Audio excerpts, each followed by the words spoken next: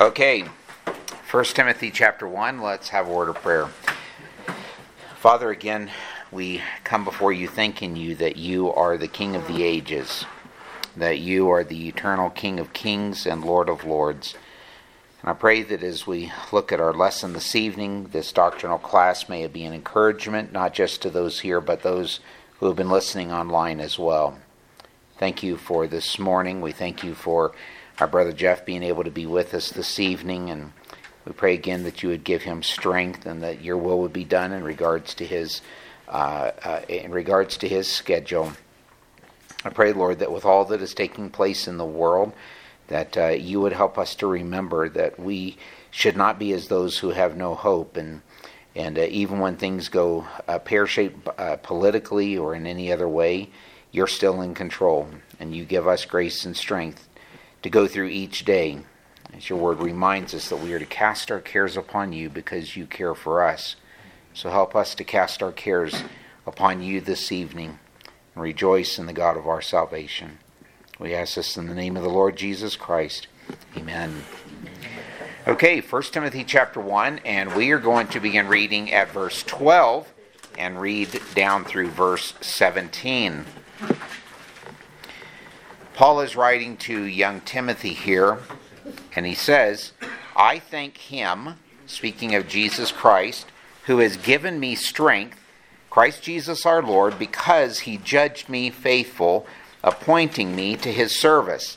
Though formerly I was a blasphemer, persecutor, and insolent opponent, but I received mercy because I had acted ignorantly in unbelief. And the grace of our Lord overflowed for me with the faith and love that are in Christ Jesus.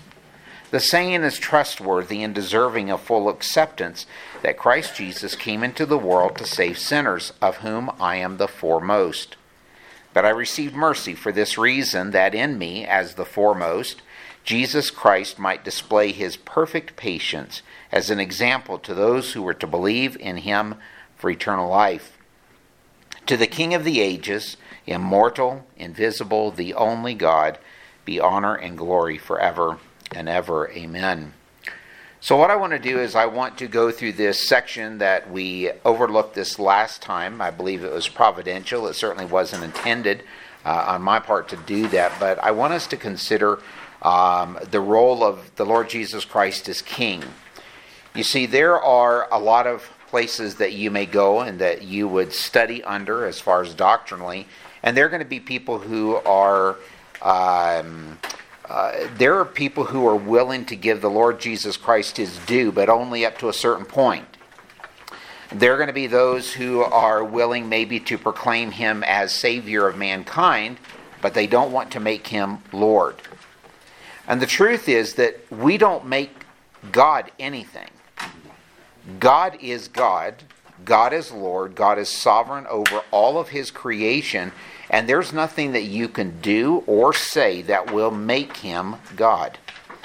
There's nothing that you can say that will make him the king. He is as much supreme and as much sovereign as he will ever be.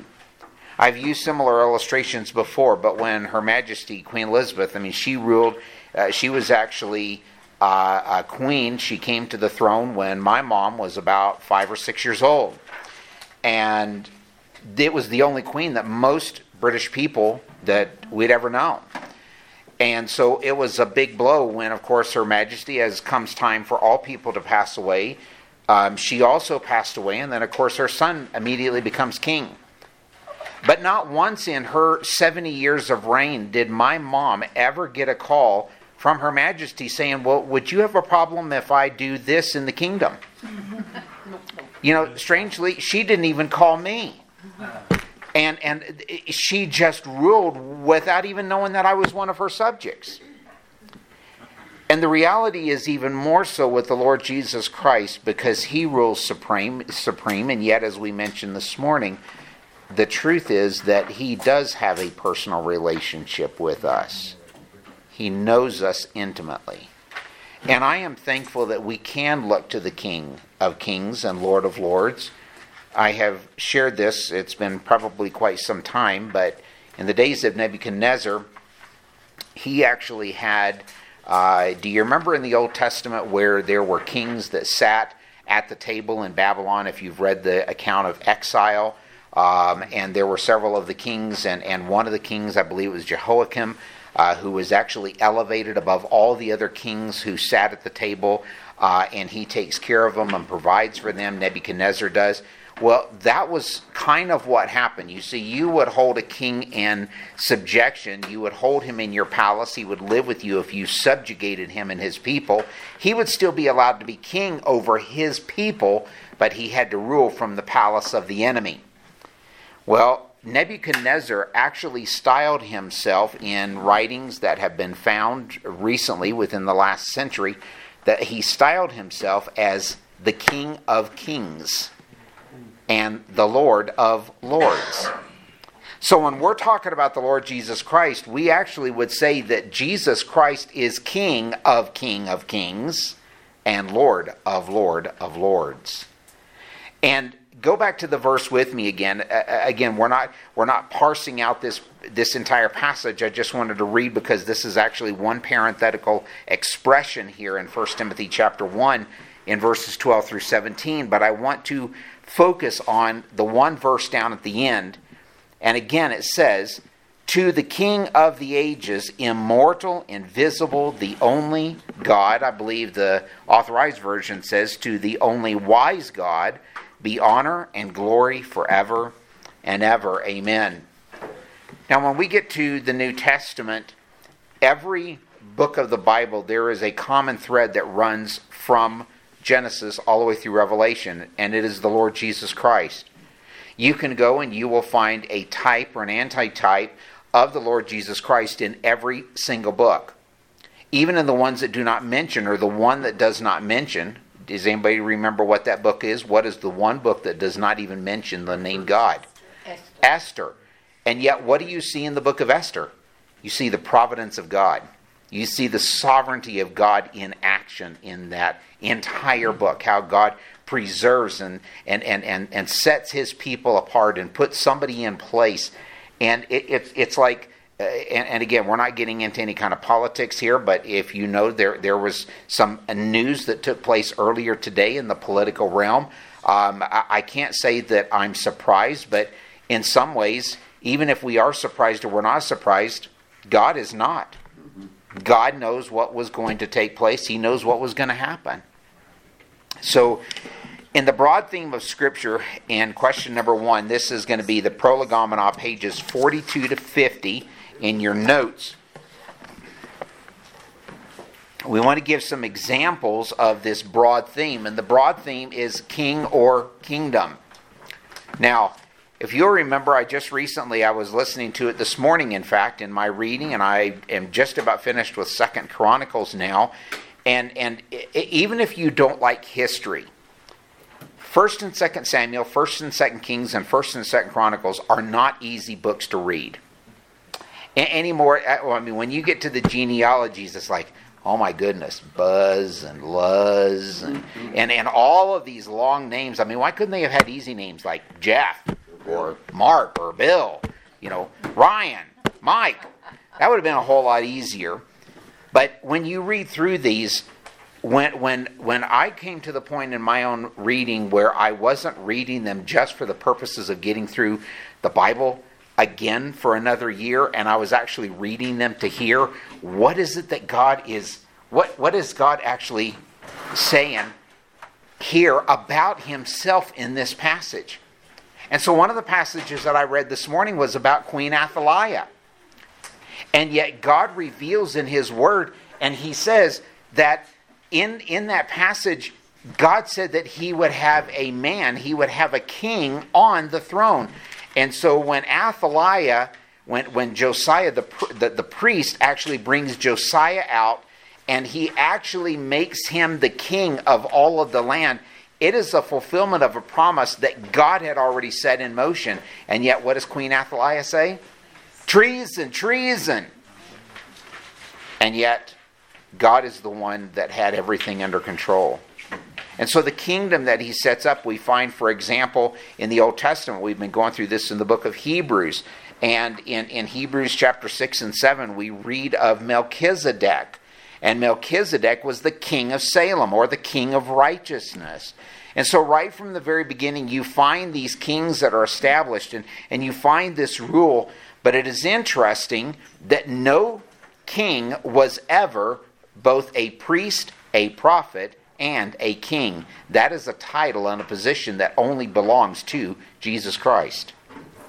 There were some kings who were both kings and prophets. There were some who tried to serve as king and priest. Do you remember Uzziah? What did Uzziah do? Uzziah is given everything by God. And yet at the very end he goes into the temple because he didn't want to wait for the priests. He didn't want to do it God's way. And the priests even come up to him and they stand against him. The high priest and 80 of the priests stand alongside him and they say, King Uzziah, it is not for kings to offer sacrifice. Saul did that too. And Saul did that. What happened with Uzziah though? It says, as they stood there, the leprosy rose up in his head. That would be pretty scary. What happened with King Saul? King Saul, he's waiting. He's been given the kingdom. He's of the tribe of Benjamin. He's. If you want to know what the Benjaminites were like, go and read Judges chapter 19 through chapter 21. It is a horrible account of what the Benjaminites were like. Debased, debauched, vulgar in every way. They were almost wiped off from the face of the earth.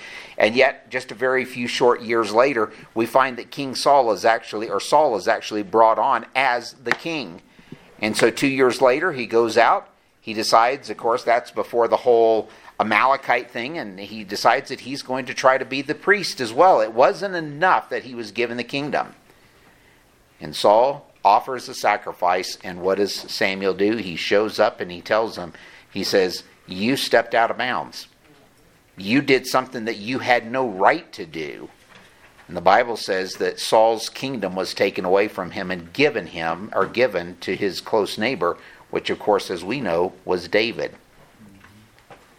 With the exception of Leviticus, Ruth, and Joel, all Old Testament books explicitly mention the theme of king and kingdom. And except for Philippians, Titus, Philemon, 1st and 2nd, 3rd John, it is mentioned in every New Testament book. That's 86% of the Bible has the theme king or kingdom in it. The Hebrew words for king and kingdom, or reign or throne, listen to this, I don't think I had it there, but I think this was in your notes, some of my notes that I get from other places as well. But the Hebrew words for king, kingdom, reign, or throne, it is mentioned over 3,000 times in the Old Testament alone. And over 160 times in the New Testament. So what are the king titles that are given to Jesus Christ in the New Testament? You would have found this on page 43 of your book. First was King of Israel. Every one of these names or titles that are given are a reflection of a promise that God has made. You see, regardless of whether man is faithful or not, God always is. God is a God of promise. And God promised David that he would always have a son to sit forever on the kingdom of his throne. And, of course, the Lord Jesus Christ, once he went to the cross, died and rose again, we know that the Lord Jesus Christ actually returned to heaven, and there he sat down at the right hand of God. He sits enthroned in majesty, as we find from the hymn writer. So the king titles, number one, he is the King of Israel.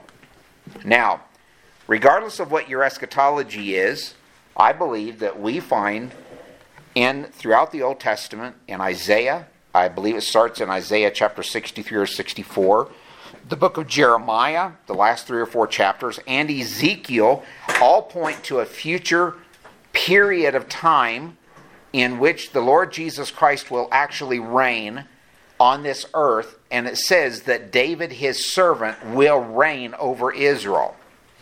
Now, how all of that's going to happen or why or whatever, I don't believe that's something that we're debating at this point. We're going to look at a lot of that when we get to eschatology, probably in about 15 years. But we are going to get to that. But it's important to know this. Jesus Christ, when he came here, do you remember what happened on Passion Week? Jesus Christ comes into Jerusalem, and he comes in riding on a colt that had never been ridden.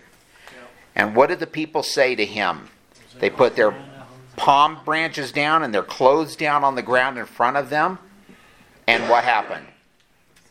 Hail, King of the Jews. Hail, King of the Jews. You see, because what they were expecting was a physical kingdom in which he was going to overrule the Romans. But Jesus didn't come for that purpose. He came for the purpose of defeating sin, which is a greater kingdom or a greater enemy than what Rome ever would be. Rome ended and went into decline around AD 476. Never to be heard from again, except for in the pages of history. The Lord Jesus Christ, his reign is supreme. And when you look at the true church of the Lord Jesus Christ, and you find that all down through church history, right from the very beginning in the first century, there have always been groups of people. They may have been small. They may not have their pages recorded in history, but there have always been groups of people who have gathered together as the bride of Christ for the purposes of worshiping the King. One of my favorite hymns we sang, I believe it was a couple of Sundays ago, or I mentioned and I read the hymn story last week. Oh, worship the King, all glorious above, and gratefully sing his wonderful love. So the King of Israel, he is also the King of the Jews. If you want to know, and I'm going to give you a reference here, but if you want to know who this king is, I would recommend you, your family, you and your spouse, read Revelation chapter 1. You see, Revelation is not is not the revelation of St. John the Divine. It's the revelation of Jesus Christ. And every passage that you read in all 22 chapters, you will find Christ overcoming. He is overcoming. And in the end, he will even overcome all obstacles when it comes to pain and death and crying, as we mentioned this morning, when he will give us great comfort for all of eternity. But I'd recommend reading Revelation chapter 1 at some point and see not just the titles, but the description of what is given. And then go and read Ezekiel chapter 1. Ezekiel chapter 1, here is a prophet who is a prophet of the Most High God. And in the first book there, he is trying to describe this vision that he is having of heaven, of what it must be like. And he just doesn't even have the right words for it. I mean, he's like, it was like this, and it was like this, and it wasn't really this, but it was kind of like this, and it looks like this, but it's not actually that. And you can almost see him struggling, and maybe him pausing with his quill as he's writing on the parchment, trying to describe what he's trying to describe, which is actually indescribable. Because, as Paul said, no mere man, no mere mortal can actually describe what we are actually going to see and experience when we get to heaven. It is just amazing. I think one of the closest books outside of the Scriptures that I have ever read on heaven is Randy Alcorn's book, Heaven. If you have not read that book, I would highly recommend getting that. I think we've got a couple of copies. You're welcome to borrow one. But at any rate, that's a great book to encourage your heart when it comes to what heaven is going to be like. So he is the King of Kings, see. He is, as we read here in 1 Timothy chapter 1, he is the King of the ages, immortal, invisible. When we worship him in spirit and in truth. We do not worship a God that is made with hands. This is why the second commandment was so vital to the Old Testament Israelites, because God made it clear. He said, the very best that you could do is not going to be enough to be able to reflect who I am and worship me. And yet, even God himself had to give the plans to, I can't remember what his name was, in the Old Testament where he was given the plans in his mind even to shape the Ark of the Covenant. I mean, this is the holiest of holies, and only one person could ever see it after it was done. And in all of Israel's history until the Ark of the Covenant disappeared, and by the way, Indiana Jones still hasn't found it, all right? But in all of this that we find from the Old Testament, there's only a handful, maybe 100 people who ever got to see the Ark of the Covenant. And yet, even that in all of its glory does not reflect the glory of Jesus Christ. Do you remember what happened with Moses? Moses goes up onto the mount for 40 days and 40 nights, and what happens when he comes back? Yep, but what happened with his face? They couldn't even look at him. He had to actually put a veil over his face because it was so overpowering. The people said, "Cover your face because we're afraid that God will kill us." That's just the glory of God. Can you imagine what it would be like to actually be in his presence? Think about this. I want you to be very careful. How many of you would like to actually be in the presence of the Almighty, Most High, Creator God of heaven and earth? Anybody? Someday. Huh? Someday, not in this body. Yeah. But in this body. I don't know. Well, that was actually, I think you can handle it. it was actually a trick question because that God is with us. Emmanuel, God with us. He will be forever with us. And you know the wonder, we talked about it this morning, we were talking about sin and how we are to be comforted. Can you imagine that the God of all creation not only loved you with an eternal love, but gave his Holy Spirit as a down payment? Anybody here ever bought a home? I mean, you buy a home, you go in today, you can put down $500 as a deposit against a home that's $300,000 or $400,000. And they'll hold it for you for 45 or 60 days until everything comes together. But it's a down payment against what you will pay. And yet, the Lord Jesus Christ gave of himself, gave of God, very God, in the form of the Holy Spirit, the third person of the Trinity, as a down payment. Can you imagine if we've got part of the Godhood within us as the Holy Spirit? Can you imagine how much better heaven is going to be when we get to be in the presence of the entire triune God? I mean, that's just amazing to me. And he is the King of the nations. Somebody sent me some... Hannah, would you mind getting me some tea, please? If there's some, if not, just some cold water. Somebody sent me some information that just today in regards to the situation with some of our enemy nations and some things that they are concerned are going to take place. And and there was only so much that this person would have or would be able to reveal. And I thought, and I sent a note back to them, and I said, you know, God is still in control, no matter what happens. It doesn't matter if we're overrun. It doesn't matter if an enemy nation is allowed to wax eloquent on America. Kingdoms come and kingdoms go, and there's nothing in the Bible that even says that the United States will even be around in the form that it is now when it comes to end times. Does that mean that we despair? Does that mean that we struggle because, oh no, what happens if this, what happens if that? Friends, you and I cannot live in the what-if land because all it will do is bring us to despair.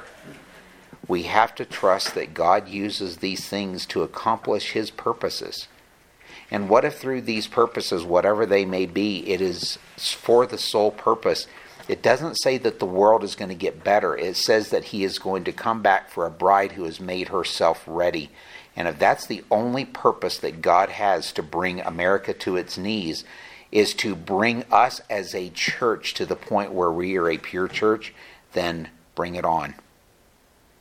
And he will give us the strength to go through it on that day. Number 3, the idea of God's kingdom encompasses every stage of biblical revelation. And we'll be looking at some of these as we go through various points of doctrine. But God is the king of eternity. It starts with him, it ends with him. Before time began, after time ends, he will still be king. God is the God of creation, or the king of creation. We find right from the very beginning, in the beginning, God.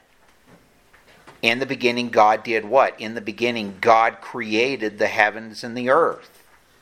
And all of the things that he did, and he set his mark upon them. And he says, it is good, it is good, it is good. And then he creates the pinnacle of his creation, which is mankind. We do not evolve from a lower form of species or animal species. No, we are a separate individual that has been given. We are the only species in the entire world that is given a conscience with the ability to be able to worship the Most High God. You know, the reason why Satan fell was because of pride, but I believe that we can show, and we have looked at this in other classes, I believe that the reason that Satan falls and that we see the pride and where it actually takes place is because he saw a creature, mankind, frail human creature, Adam and Eve, who every evening are worshiping God. They are fellowshipping with him and talking with him in the cool of the evening, and Satan gets jealous. And Satan says, I'm a greater created being than man. I want man's worship. And so he comes down and he questions God. He says, did God really say that? Yes, that's exactly what God said. He is the king of history.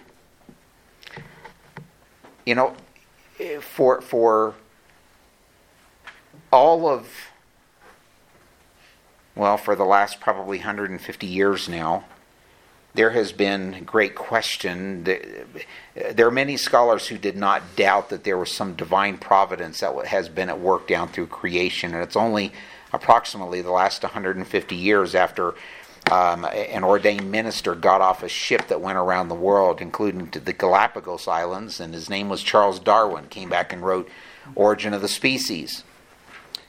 And instead of trusting that God is the God of promise and that he is the God who establishes all things in the world, the church capitulated.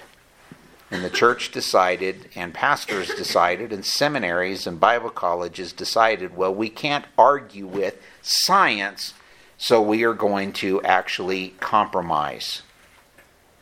And in that compromise, we actually have something. You have two main forms. You have evolutionary worldview, which of course is man's view, worldly view, and then you have creation. And this, of course, is God's view. Well, when Charles Darwin came back, Charles Darwin, his work actually upset the churches, and they said, well, we can't figure out how these two come together. So what they did was they took evolution, which was presented by Charles Darwin, and they took creation and they put it together, and they came up with something that has been now termed as theistic evolution. And what they said was, we'll take the part that we like here, and that is the parts that evolution can't explain, and that is the building blocks. And God put all of these in place, but then he allowed millions and millions and millions of years to be able to pass so that all of these things can come to pass. And actually, we did come from a primordial soup or ooze, and eventually became a primate, dropped our tail, and one day began to walk upright. Somehow developed speech. And now we have mankind as we are today. You know, and I challenge you to look at this, but the Earth's history and the time frame of what the world looks like was not millions and millions of years. That has only come about in the last probably 140 years of Earth's history. There was a time that all well-known, respected scientists actually believed in a young Earth theory until this came along. Just something to consider for later. God is the king of redemption. God is the one that sets the standard. He sets the rules for what and how we are to be redeemed.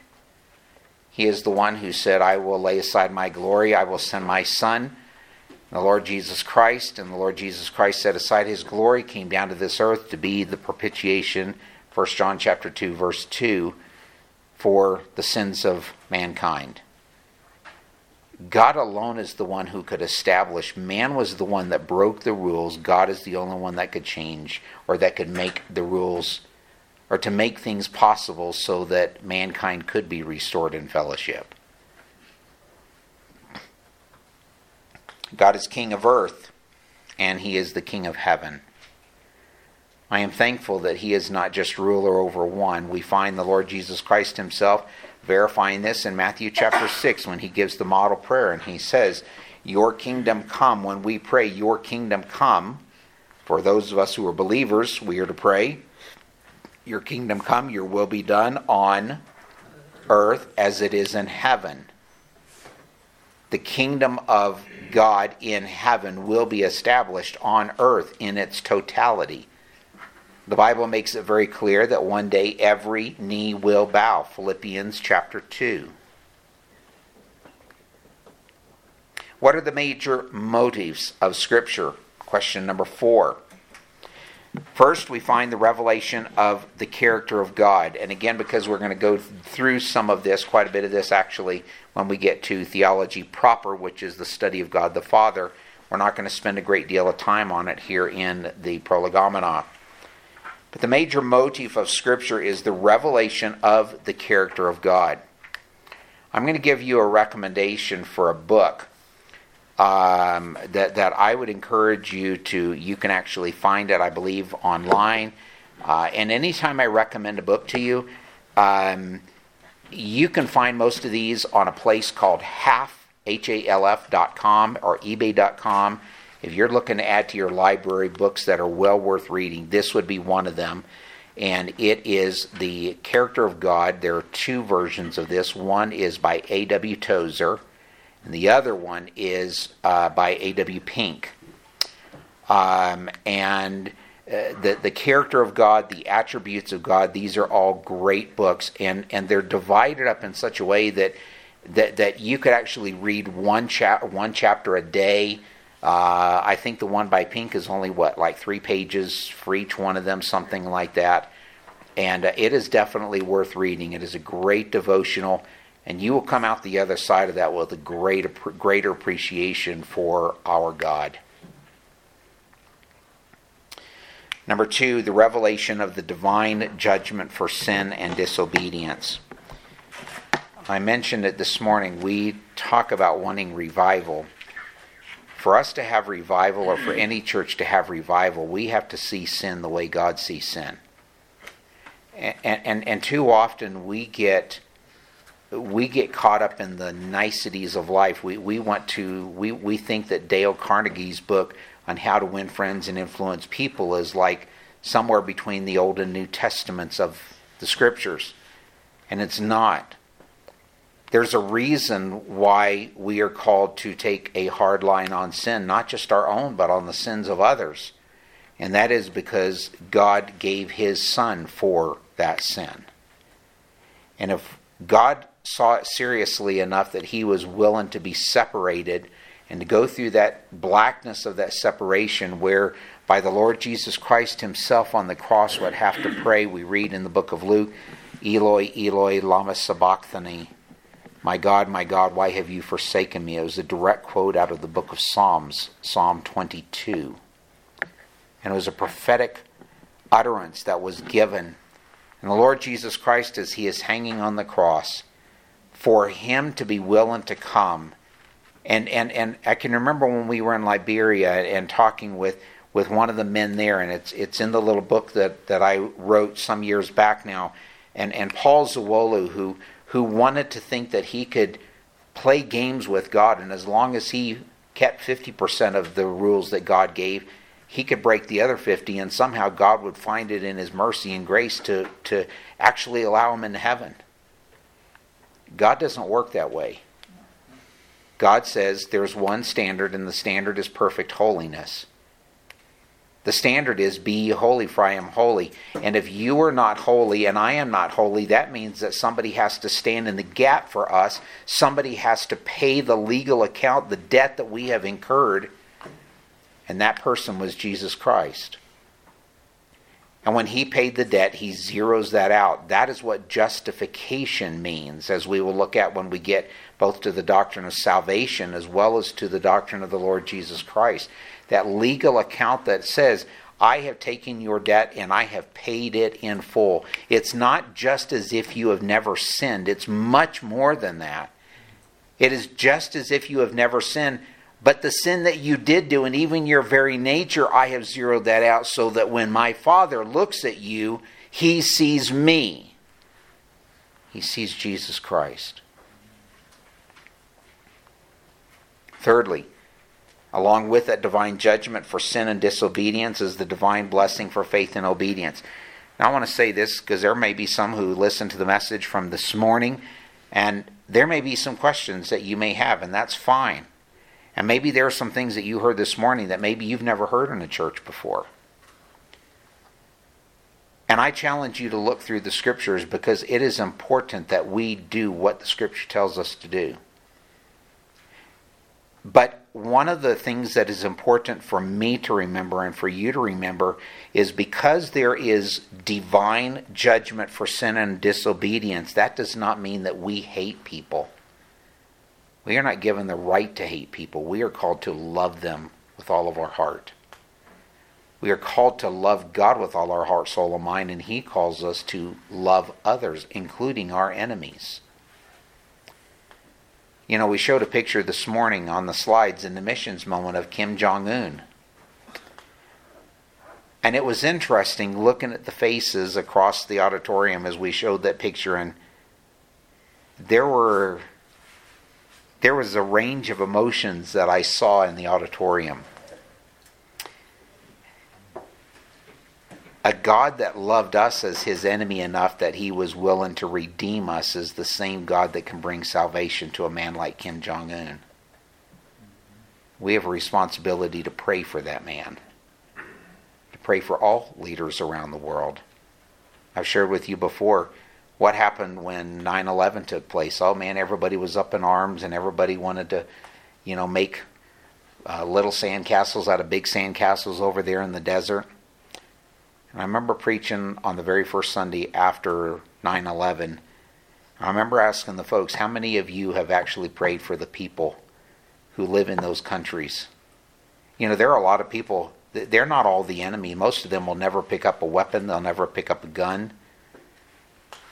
Because wars are fought with small numbers of people compared to the population, because big people with big heads in the government don't have enough, and they always want more.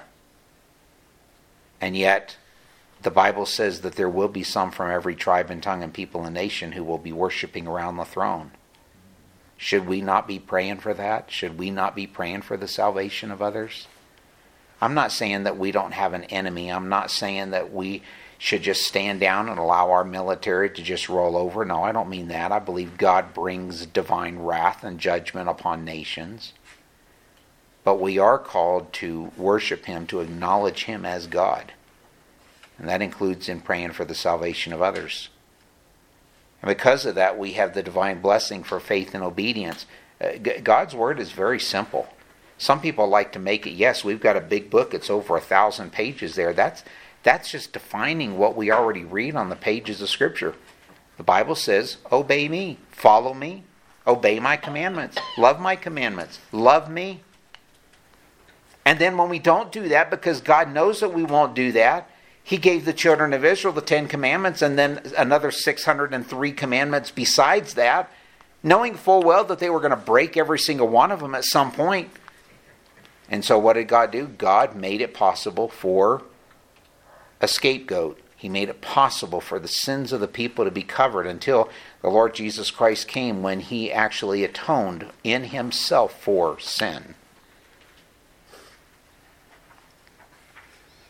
The revelation of the Lord Savior and his sacrifice for sin. This is what we've been talking about. When we partake of the Lord's table, and Lord willing, we'll do this next Sunday night, to me, it is a time of great rejoicing that we can actually not just do what we did to the very Son of God, but that he gave us a way to remember the fact that he has forgiven us. The Lord's table isn't about you.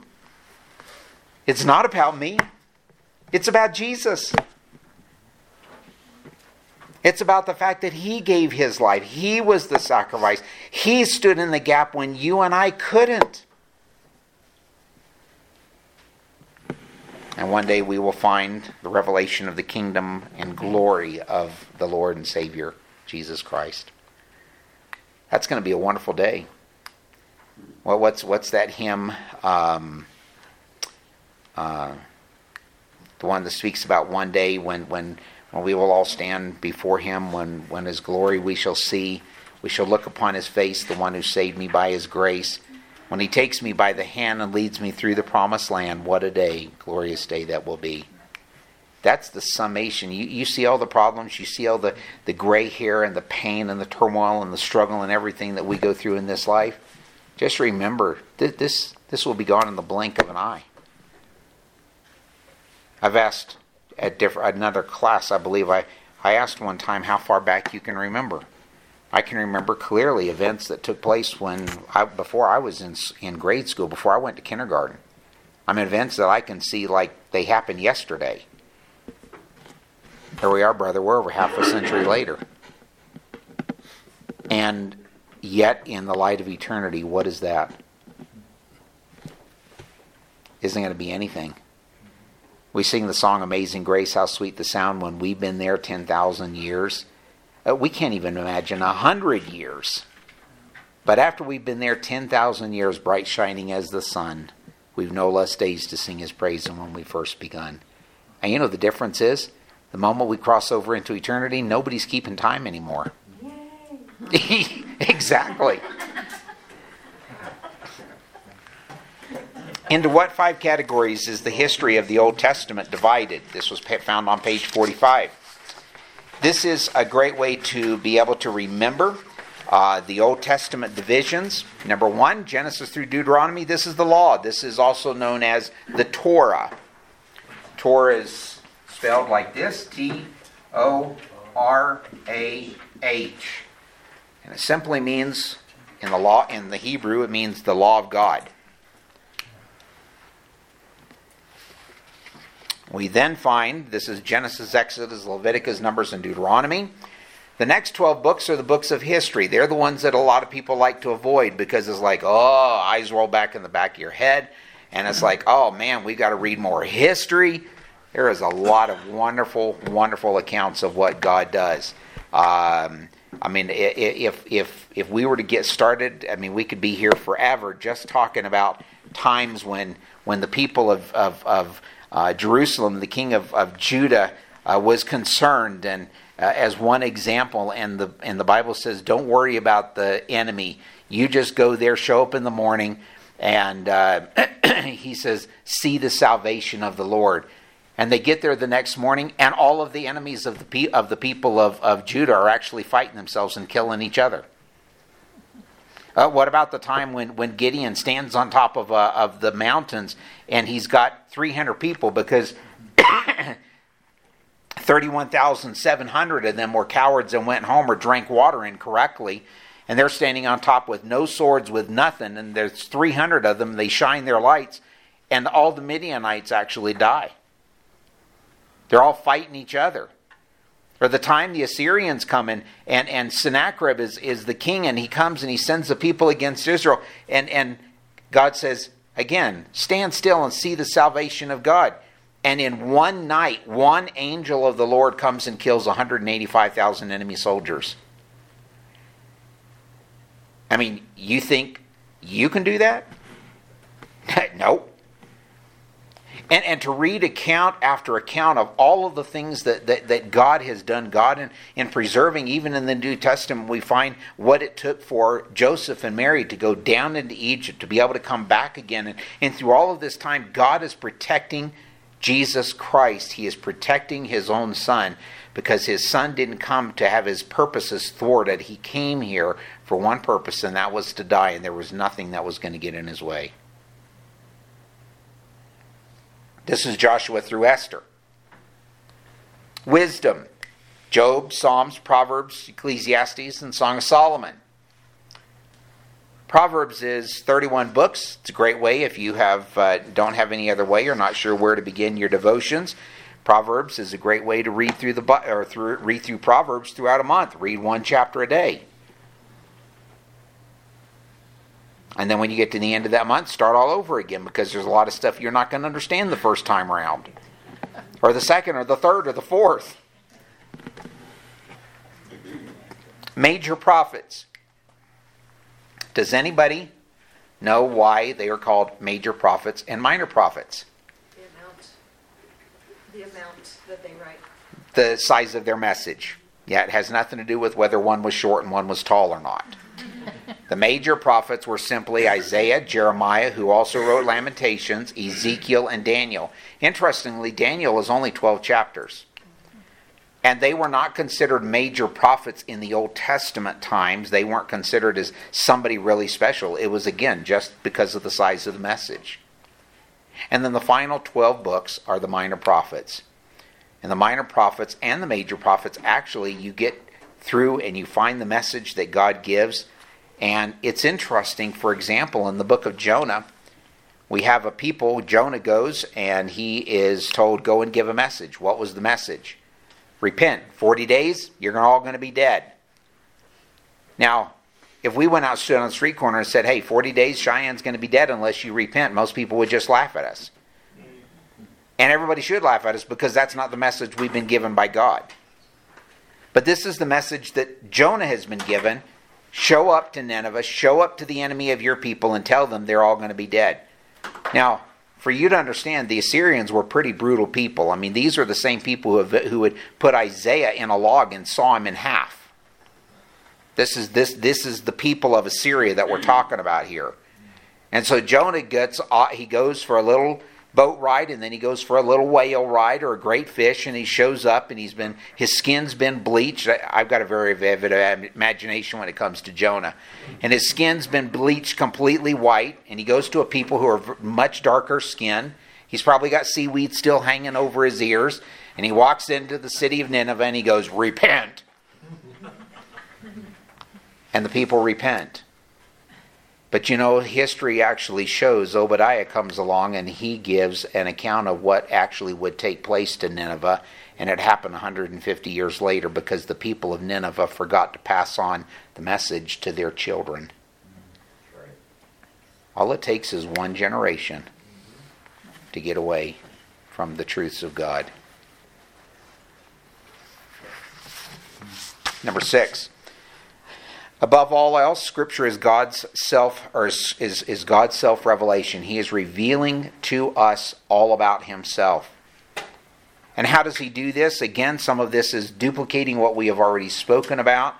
But He reveals creation, the heavens and the earth. He reveals the creation of mankind that has been made in God's image. In the image of God created He him. And God says, He looked at man and He said, it is very good. We find the incarnation. This is the first coming of the Lord Jesus Christ, the one who is God, very man, the God-man. In the image of God, the very image of God comes down, and as John says, we beheld His glory. The glories of the only begotten of the Father, full of grace and truth. But the world doesn't want to see it. The world would rather stay in the darkness of their sin. He reveals Himself through angels who have come down and revealed. For example, in the book of Luke, we find angels. One angel comes down and he delivers the message, and then all of a sudden, with that one angel, there is the entire host of heaven who have come down to welcome the Lord Jesus Christ. And they say, go to Jerusalem or go to Bethlehem to see this thing which has taken place. Peace on earth, goodwill toward men. God used signs and wonders and miracles down through the ages. In fact, you can go all the way back to Moses, for example, or to Moses, and he goes out into the wilderness and he sees what? Burning bush. And when the bush is burning, he gets close to it, and a voice comes and it says, take off your shoes, for you are on holy ground. Now, I'm going to agree with Mike here. I've been waiting for this section to state this. I was wondering who was going to say what they did earlier. And yet, when we look at Scripture and see that we in this human frail flesh, that God came down to this earth and being in His very presence, think about this. 12 disciples walked the road, slept on the side of the roads with Him, walked with Him every single day for 3.5 years. They were in the very presence of God daily. And yet at the cross, they all abandoned Him. We would do the same thing had we been there. Visions, spoken words by the prophets, by Christ, the apostles, the prophets, all of these things. In fact, in Luke chapter 24, the two disciples are walking on the road to Emmaus, and some guy shows up out of the clear blue, and he walks along with them, and they say, or he says, "Why are you so sad?" And they say, Well, are you a stranger here in Jerusalem? Don't you know what's been going on? And the one that we worship, he's gone now and he's dead. And Jesus is probably just shaking his head. You poor people. And he talks with them all along the way.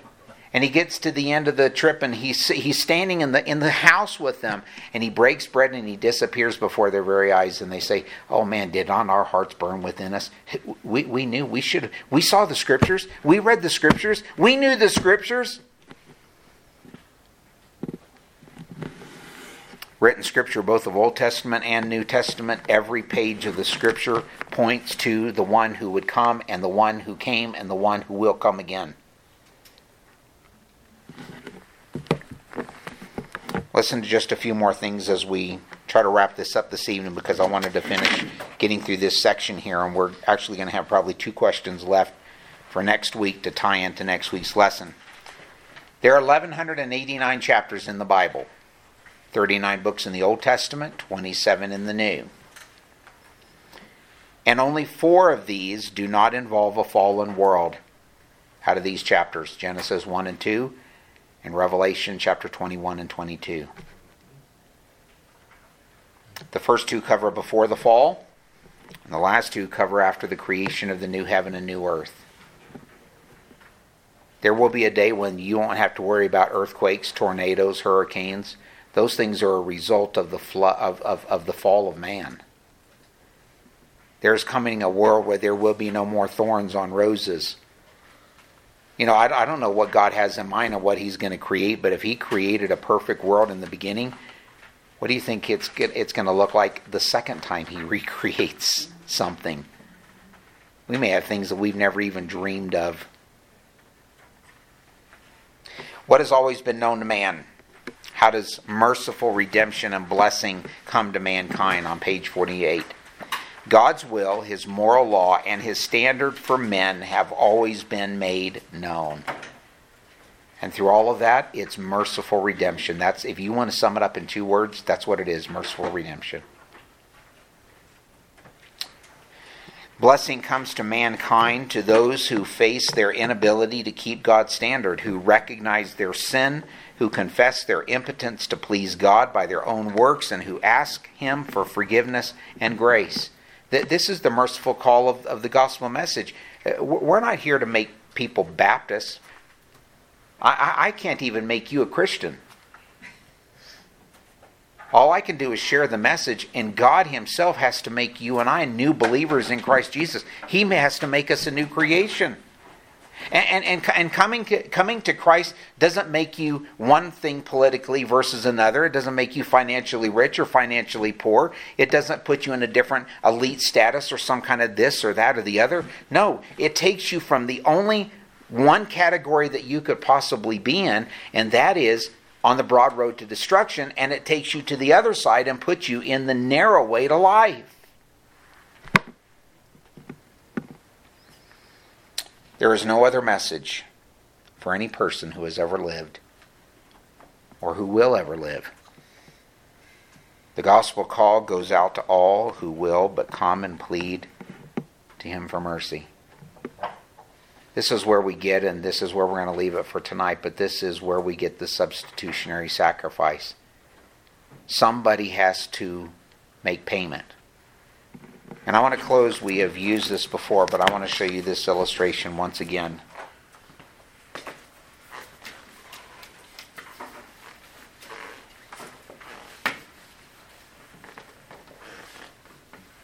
history repeats itself, and one of the things that we find in history is similarities in the law. And the law that we find today, for example, comes, of course, as you know, from the British system, British legal system. The British legal system was actually founded on the Roman system. And those who understood Roman law would have known exactly what we are talking about here. And God used that, and He has used the legal system which we are in right now to be able to make it possible to understand what this legality is, this financial burden that we have on us, if you will, because it is. It's a financial, it's a legal, it's a sinful burden that each person has. And so if you take one sin, and I think everybody could agree that we all sin at least one time a day. So what is sin? Sin is anything that is not keeping God first in our life. That's the easiest way to put it. Anytime if we think a wrong thought, if we say a wrong word, if we listen to something we're not supposed to, if we watch something we're not supposed to, if we have a cross word with our husband or with our wife or with our kids or whatever it may be, it's all sin against God, because sin is simply a separation from the holiness of God. Yes, ma'am.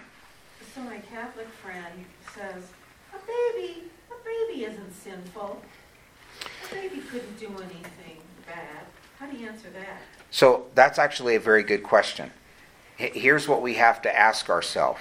The ultimate question in that whole thing, to sum it up, is this. How many sins does it actually take to make one a sinner? None. In their whole lifetime? No.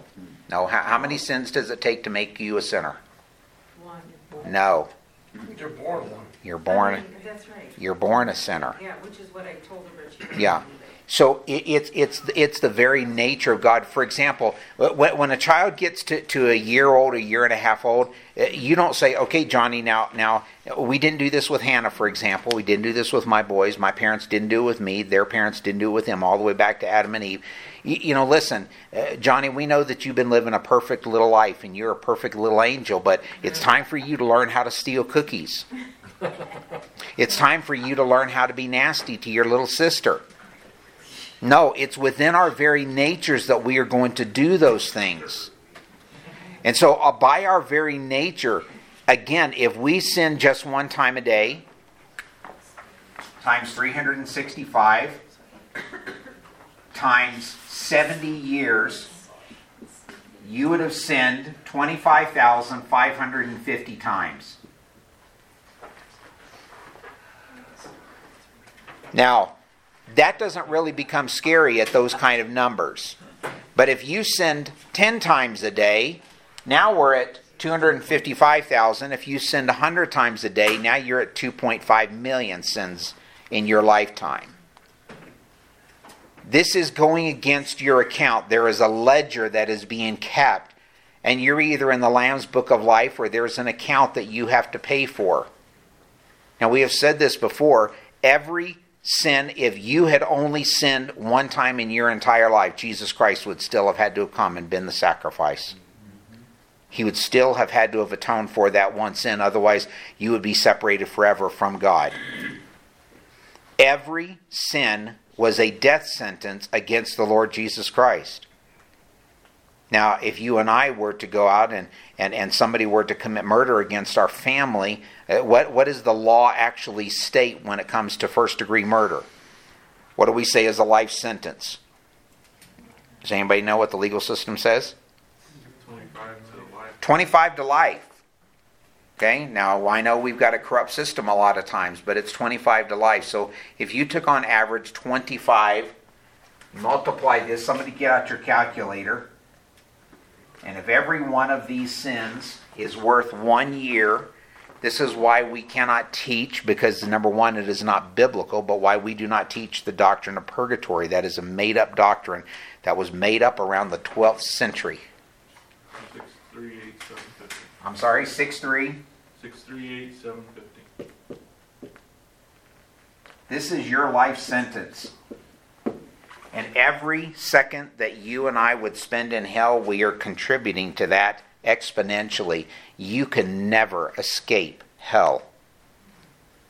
Because that life sentence has to be paid for. And you can either try to pay for this every single year, you can try to live through this, or you can simply throw yourself on the mercy of the Lord Jesus Christ, who said, I paid it in full. And trust Him. This is why salvation, the gift of God, that is eternal life in Christ Jesus, our Lord. Romans chapter 6, verse 23. This is why we can give this message, because the wonder of this message is you can't possibly hope to achieve in your lifetime or in all of eternity. You cannot hope to achieve what Jesus did by spending 3 hours on the cross, or 6 hours on the cross on your behalf. Because when He was separated from God, God Himself, God who cannot die, God who is immortal, invisible, the only wise God, is the same God who is the God who is hanging on the cross. And it is the only time in all of eternity past, present, day, and future in which God Himself would die. And He did so willingly. But because of His own power, He came back to life on the third day, thus accomplishing our salvation. No other religion offers that. No other God offers that. Only our God. You can go back and you can read all the gods of the Romans and the Greeks and of the Hindus and the Buddhists and even Islam. Their gods are still in the grave. Their bones have rotted out a long time ago. I was reading, anybody ever seen a picture of Lenin laying in his mausoleum? They actually say that what you actually see, 97% of that now is wax. But even if it wasn't, he's still gone. He's still spending eternity in hell. And he will never get out. And yet you and I, because the gift of God is eternal life and it is available today, that's why we call on Him today. That's why we make our salvation sure. Lord willing, we will look at the last two questions as we get into the first Sunday. I believe it's the 4th of February should be our next class. And I pray that you've been encouraged in what we have looked at this evening, looking at the King of Kings. Are there any questions?